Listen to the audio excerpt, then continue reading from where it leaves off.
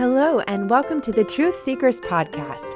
A truth seeker is someone who wants to know the truth. They search for what's true, and they won't rest until they find it. I am a truth seeker, and if you are too, then you've come to the right place where we will search for truth each week in the stories of the Bible. Welcome back, truth seekers. Are you ready to learn more truth from God's Word today? If you've been following along, then you know that we have been learning much about the kings of Israel. Israel had been divided into two nations, the nation of Israel in the north and the nation of Judah in the south. Both nations had kings come and go throughout the years, and both nations had good kings who followed after the ways of the Lord. And both nations had bad kings who did what was evil in the eyes of the Lord. You may be wondering, how long can this go on? How long can God watch as king after king disobey his commands and bring evil to the nation of Israel? Hadn't God promised to be their God? Hadn't God made a covenant with Abraham, Isaac, and Jacob that he would make Israel into a great nation and be with them in the promised land? Yes, he had. And God would keep his covenant promises. He would remain the Israelites' God. But Israel had not kept her promise. What promise is that, you ask? A promise to follow God and obey him and worship him and not turn and worship false gods and idols. They promised to serve him and love him and take care of one another and be a light to the rest of the world of God's goodness and faithfulness. But sadly, Israel could not keep her promise to God. But before we look too far ahead, today I want to introduce you to another king. But this king was different than the kings who had gone before him. This king was son of the evil king of Israel who we learned about last week, King Ahaz. Who was this king, you ask? This king's name was Hezekiah. Can you say Hezekiah? Hezekiah was 25 years old when he began to reign, and the Bible says that he did that which was right in the sight of the Lord. Now you may be thinking, how is this possible? How could Hezekiah, the son of one of the most evil and wicked kings of Judah, grow up to be a king who did right in the eyes of the Lord? Well, I'm glad you asked. You see, King Hezekiah may not have had a godly father, but he had a godly mother. That's right. King Hezekiah's mother was named Abijah. And while there is not much written about Abijah, she is a very important woman because she spent her years pouring truth into her son Hezekiah, even when her husband was doing wicked and evil things. Abijah was the granddaughter of Jehoiada. Do you remember Jehoiada? He was the high priest who cared for and hid little Joash in the temple for 7 years when the evil queen Athaliah stole the throne. Jehoiada was a high priest who feared the Lord and had a son named Zechariah, and his son had a daughter named Abijah. The faithfulness of Jehoiada followed his family line. How proud he would have been to see his great-grandson on the throne, King Hezekiah. While King Ahaz was trying to make the people of Judah turn to Baal, Abijah was quietly bringing up her precious baby to love and honor the God of heaven. We will never know what hardships Abijah had to go through as she watched her husband do wicked and evil things in the land and worship false gods. But through it all, she kept true to the faith of her father and her grandfather. She was a truth seeker. When King Ahaz died, the time had come. All of Abijah's preparation and training and speaking truth to her son had made him ready to sit on the throne and reign over Judah. And reign he did. One of the very first things that King Hezekiah did when he became king was to open the doors of the temple. You might be thinking, Why did he have to open the doors of the temple? Weren't the doors of the temple always open so the priests could sacrifice to the Lord and worship him and offer incense? Well, you see, while Ahaz was king, he had gathered all of the sacred items dedicated to the Lord in the temple and had taken them away. He shut the doors of the Lord's temple. Can you imagine? Do you remember when we learned about the temple that Solomon had built unto the Lord and how the glory of the Lord filled the temple and dwelt among the people? The temple was the dwelling place of God himself among the people. It's where the people went to worship God. What a sad day that must have been for the faithful Israelites living in Judah, especially for Abijah, knowing that her grandfather had worked at the temple, had served the Lord at the temple, and had even been faithful to hide little Joash safely in the temple of the Lord. Then she watched as her husband closed the doors of the temple, so the Israelites could no longer worship the Lord there. How God's heart must have been saddened on that day, for that was his dwelling place, the place where the people were to worship him. And instead, King Ahaz had built altars at every street corner in Jerusalem, and in every town in Judah he built high places to burn sacrifices to other gods, to false gods. This angered the Lord, for the Lord will not share his glory with false gods. This was an awful thing in the sight of the Lord. But now, here was King Hezekiah, the son of King Ahaz. During the very first month of his reign as king, he opened wide the doors of the temple which his father had closed. And then he ordered the Levites to go in and clean out all the dirt and dust that had gathered while the temple had been shut. And he ordered that the Levites start serving and worshiping the Lord there again. What a glorious day! He had the doors and the temple repaired. He brought in the priests and the Levites and assembled them in the square on the east side and said, "Listen to me, Levites. Consecrate yourselves now, and consecrate the temple of the Lord, the God of your fathers. Remove all defilement from the sanctuary. Our fathers were evil in the eyes of the Lord our God, and forsook him. They turned their faces away from the Lord's dwelling place, and turned their backs on him. They also shut the doors of the portico, and put out the lamps burning unto the Lord. They did not burn incense or present any burnt offerings at the sanctuary to the God of Israel. Therefore the anger of the Lord has fallen on Judah and Jerusalem. He has made them an object of dread and horror and scorn. This is why our fathers have fallen by the sword, and why our sons and daughters and our wives are in captivity. Now I intend to make a covenant with the Lord, the God of Israel, so that his fierce anger will turn away from us. My sons, do not be negligent now, for the Lord has chosen you to stand before him and serve him, to minister before him and to burn incense." And so the Levites set to work. They worked hard. They knew they had been called to the service of the Lord. How long had they desired to come and worship before the Lord? They, as Levites of all the Israelites, had been set apart by the Lord himself to serve him and work at the temple. For years under King Ahaz, the temple had been closed. But now that it was opened again, they went in to purify the temple of the Lord as the king had ordered, following the word of the Lord. The priest went into the sanctuary of the Lord to purify it. They brought out to the courtyard of the Lord's temple everything unclean that they found in the temple of the Lord. The Levites took it and carried it out to the Kidron Valley. Now, you may be thinking, this is going to take a long time. I mean, how long does it take you to clean out your room when it gets super messy? Well, it depends on how determined you are to get it done and how dirty your room is, right? The Levites had an excitement and a passion to restore the temple of the Lord.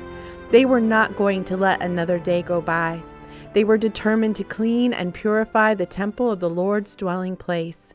It took a whole week to get the worst of the job done, and then another week to finish it properly. When they were done cleansing the temple and purifying it, they went in to King Hezekiah and reported, "We have purified the entire temple of the Lord, the altar of burnt offering with all its utensils, and the table for setting out the consecrated bread with all its articles. We have prepared and consecrated all the articles that King Ahaz removed in his unfaithfulness while he was king. They are now back in front of the Lord's altar." Did you hear that? They had recovered all of the items that King Ahaz had taken from the Lord's temple and returned them there. And so they consecrated all of the items and the temple unto the Lord. Can you say consecrated? Do you know what that word means? To consecrate something means to make it holy unto the Lord. And if it is holy unto the Lord, then it means it can only be used for God. It is completely dedicated to the Lord when it is consecrated. So, for example, the lamps burning inside the temple were consecrated. They were only to be used for God in the temple. No one could take them out and use them in their homes for any other purpose. The same with the utensils that were used for the sacrifices and for the bread on the table and for the altars and the basins filled with water. All of it was consecrated and only to be used for the Lord. The entire temple was consecrated or dedicated to be given wholly to the Lord for His purpose and for His glory and for His worship. When the king heard that the temple was ready, early the next morning he gathered the city officials together and went up to the temple of the Lord.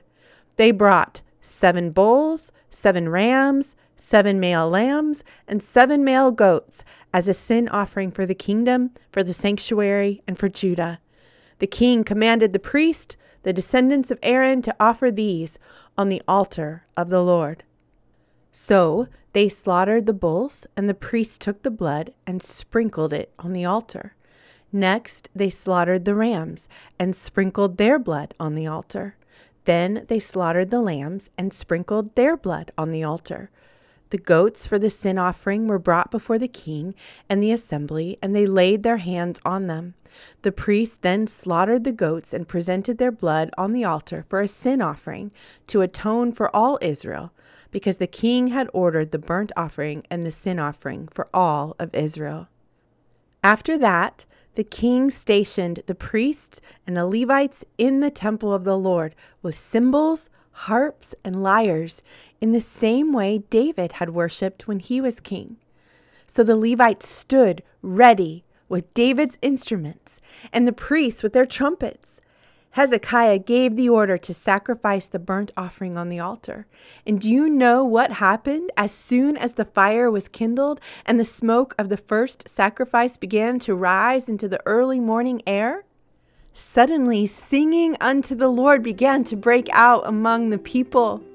The priests and the Levites played their trumpets and their instruments of David. The whole assembly bowed in worship while the singers sang and the trumpeters played. All this continued, the music and the singing and the worship, while the burnt offering was being completed.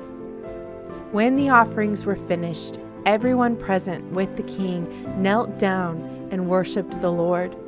King Hezekiah and his officials instructed the Levites to praise the Lord with the very same psalms that David had used to praise the Lord when he was king. So they sang praises with gladness and bowed their heads and worshipped. Then Hezekiah said, "You have now dedicated yourselves to the Lord. Come and bring sacrifices and thank offerings to the temple of the Lord." So the assembly brought sacrifices and thank offerings, and all whose hearts were willing brought burnt offerings unto the Lord. And so the service of the temple of the Lord was reestablished. The doors were wide open. The priest and the Levites served and offered sacrifices unto the Lord. Hezekiah and all the people rejoiced at what God had brought about for his people, because it was done so quickly. Dear Truth Seekers, didn't this story just stir your heart? Didn't it make you want to sing and rejoice along with the people? This is what happens when we give ourselves in complete surrender to the Lord. He deserves our highest praise and worship. You see, God wanted His temple consecrated as holy unto Him. It was His dwelling place, and in order for Him to dwell among a sinful people, His temple needed to be pure and holy and free from sin. The Bible says that you and I are now the temple of God. God comes and dwells inside of you and me. We are His dwelling place. This is so wonderful for us to imagine, but it's true. You might ask, how can God come and dwell in me? Because sometimes I feel like the temple when it was dirty and unclean. Do you ever feel that way? Do you ever feel like your heart is full of sin, full of dirt, and needs to be cleaned out, just like the Levites cleaned out the temple? Sometimes you might feel like you are unfit for God's presence to dwell in you. Well, we are unclean and unfit for God's presence to dwell in us by ourselves. That's why we need help. We need someone who can come and cleanse us, just like the priests and the Levites cleaned out the temple. We need a priest to come and cleanse our hearts. Do you know who that priest is? If you said Jesus, you are correct. Jesus is our high priest. Jesus, God's very own Son, came and shed blood in our place. He is also our sacrifice. His blood was shed just like those rams and lambs and goats. Just as their blood was sprinkled on the altar as a sacrifice for the people's sins, so Jesus' blood is sprinkled over our hearts to cleanse us and forgive us of our sins. When we accept what Jesus did for us, and when we believe that He forgives us, He comes and He makes us clean. His blood cleanses us of our sins. When we accept that, then the presence of God can come and dwell inside of us. When we believe that Jesus died on the cross for our sins and we accept Him as our Lord and Savior, He cleanses us. He comes in and He removes the dirt and the sin and the unholiness, and He makes us clean. He gives us His holiness and His righteousness. And so now the presence of God can come and dwell in us. Now we are consecrated and made holy for the presence of God, because it's only by the blood of Jesus that we can be made consecrated and holy before the Lord. When you are consecrated, your whole life is now to be used in service unto the Lord.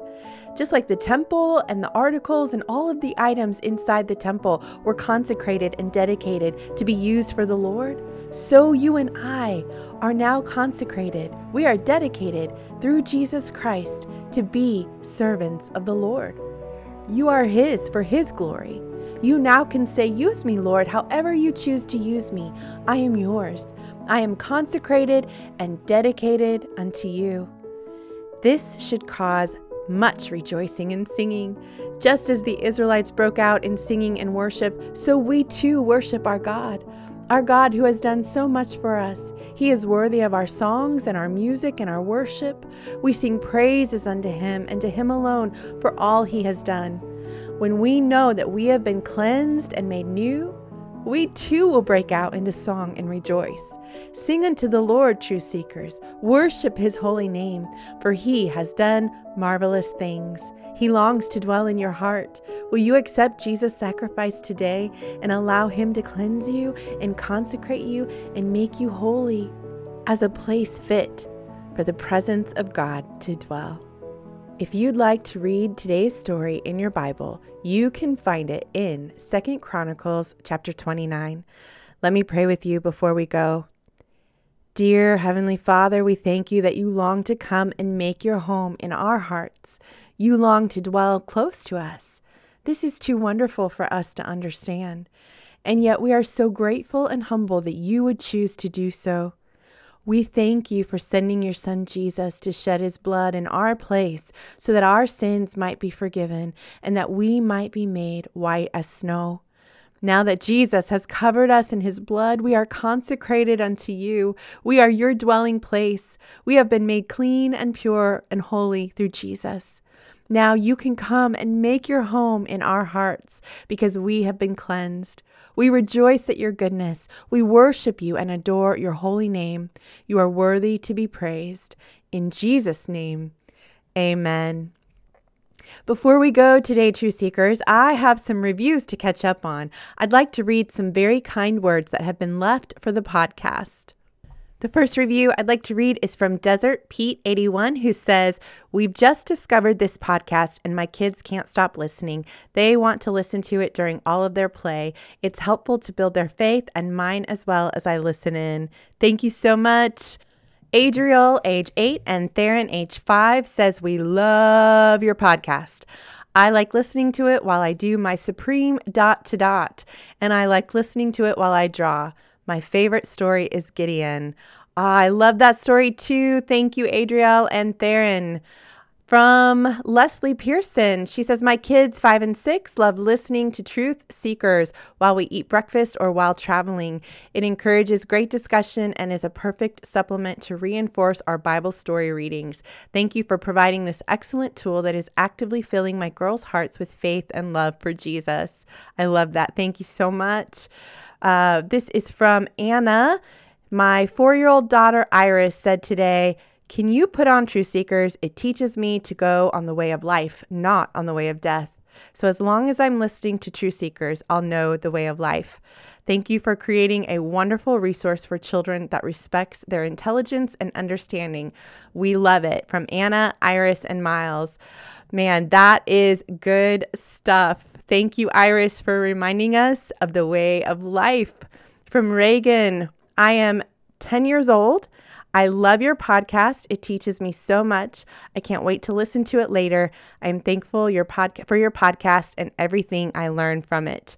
Thank you, Reagan, for listening. I'm so glad you are enjoying the podcast. This is from Nakai. I'm sorry if I said that wrong. They say, "Thanks for all your episodes. We listen to them in the morning." That's from Nakai, age 4. The next review here says, "Just wanted to let you know we are doing the Advent series with you and what a gift it is you're blessing us with. Each kid has their $2 Advent calendar with a chocolate treat behind each square. We listen to your podcast, pray along, and then open our square. Thanks for providing these lessons for us."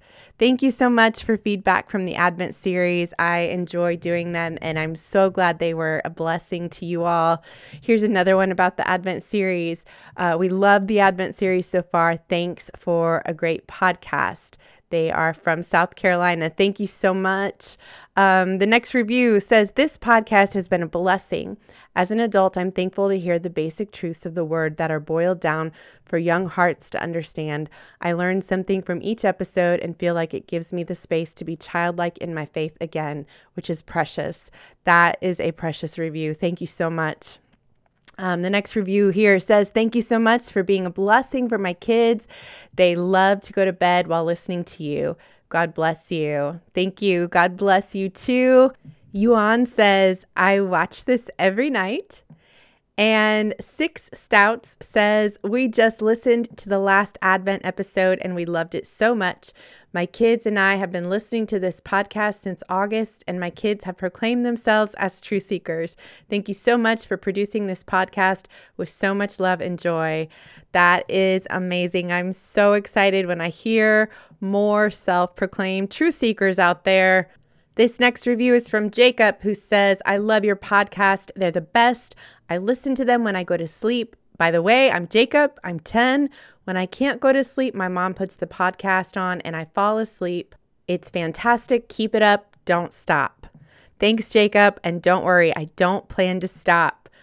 All right, our final and last review here is from J to the K to the G, and they say, "My kids fall asleep to this at night. I love that they are learning gospel stories told in such a clear and simple way. The other night, my daughter hollered out, 'I'm a truth seeker.'" Yes, another truth seeker. Thank you so much for all of these reviews. I am so grateful. Phew, that was quite a lot to catch up on. So you guys are the best. You're amazing. I love hearing from you. Thank you so much for listening, for supporting, for leaving reviews. And I can't wait to talk to you next week.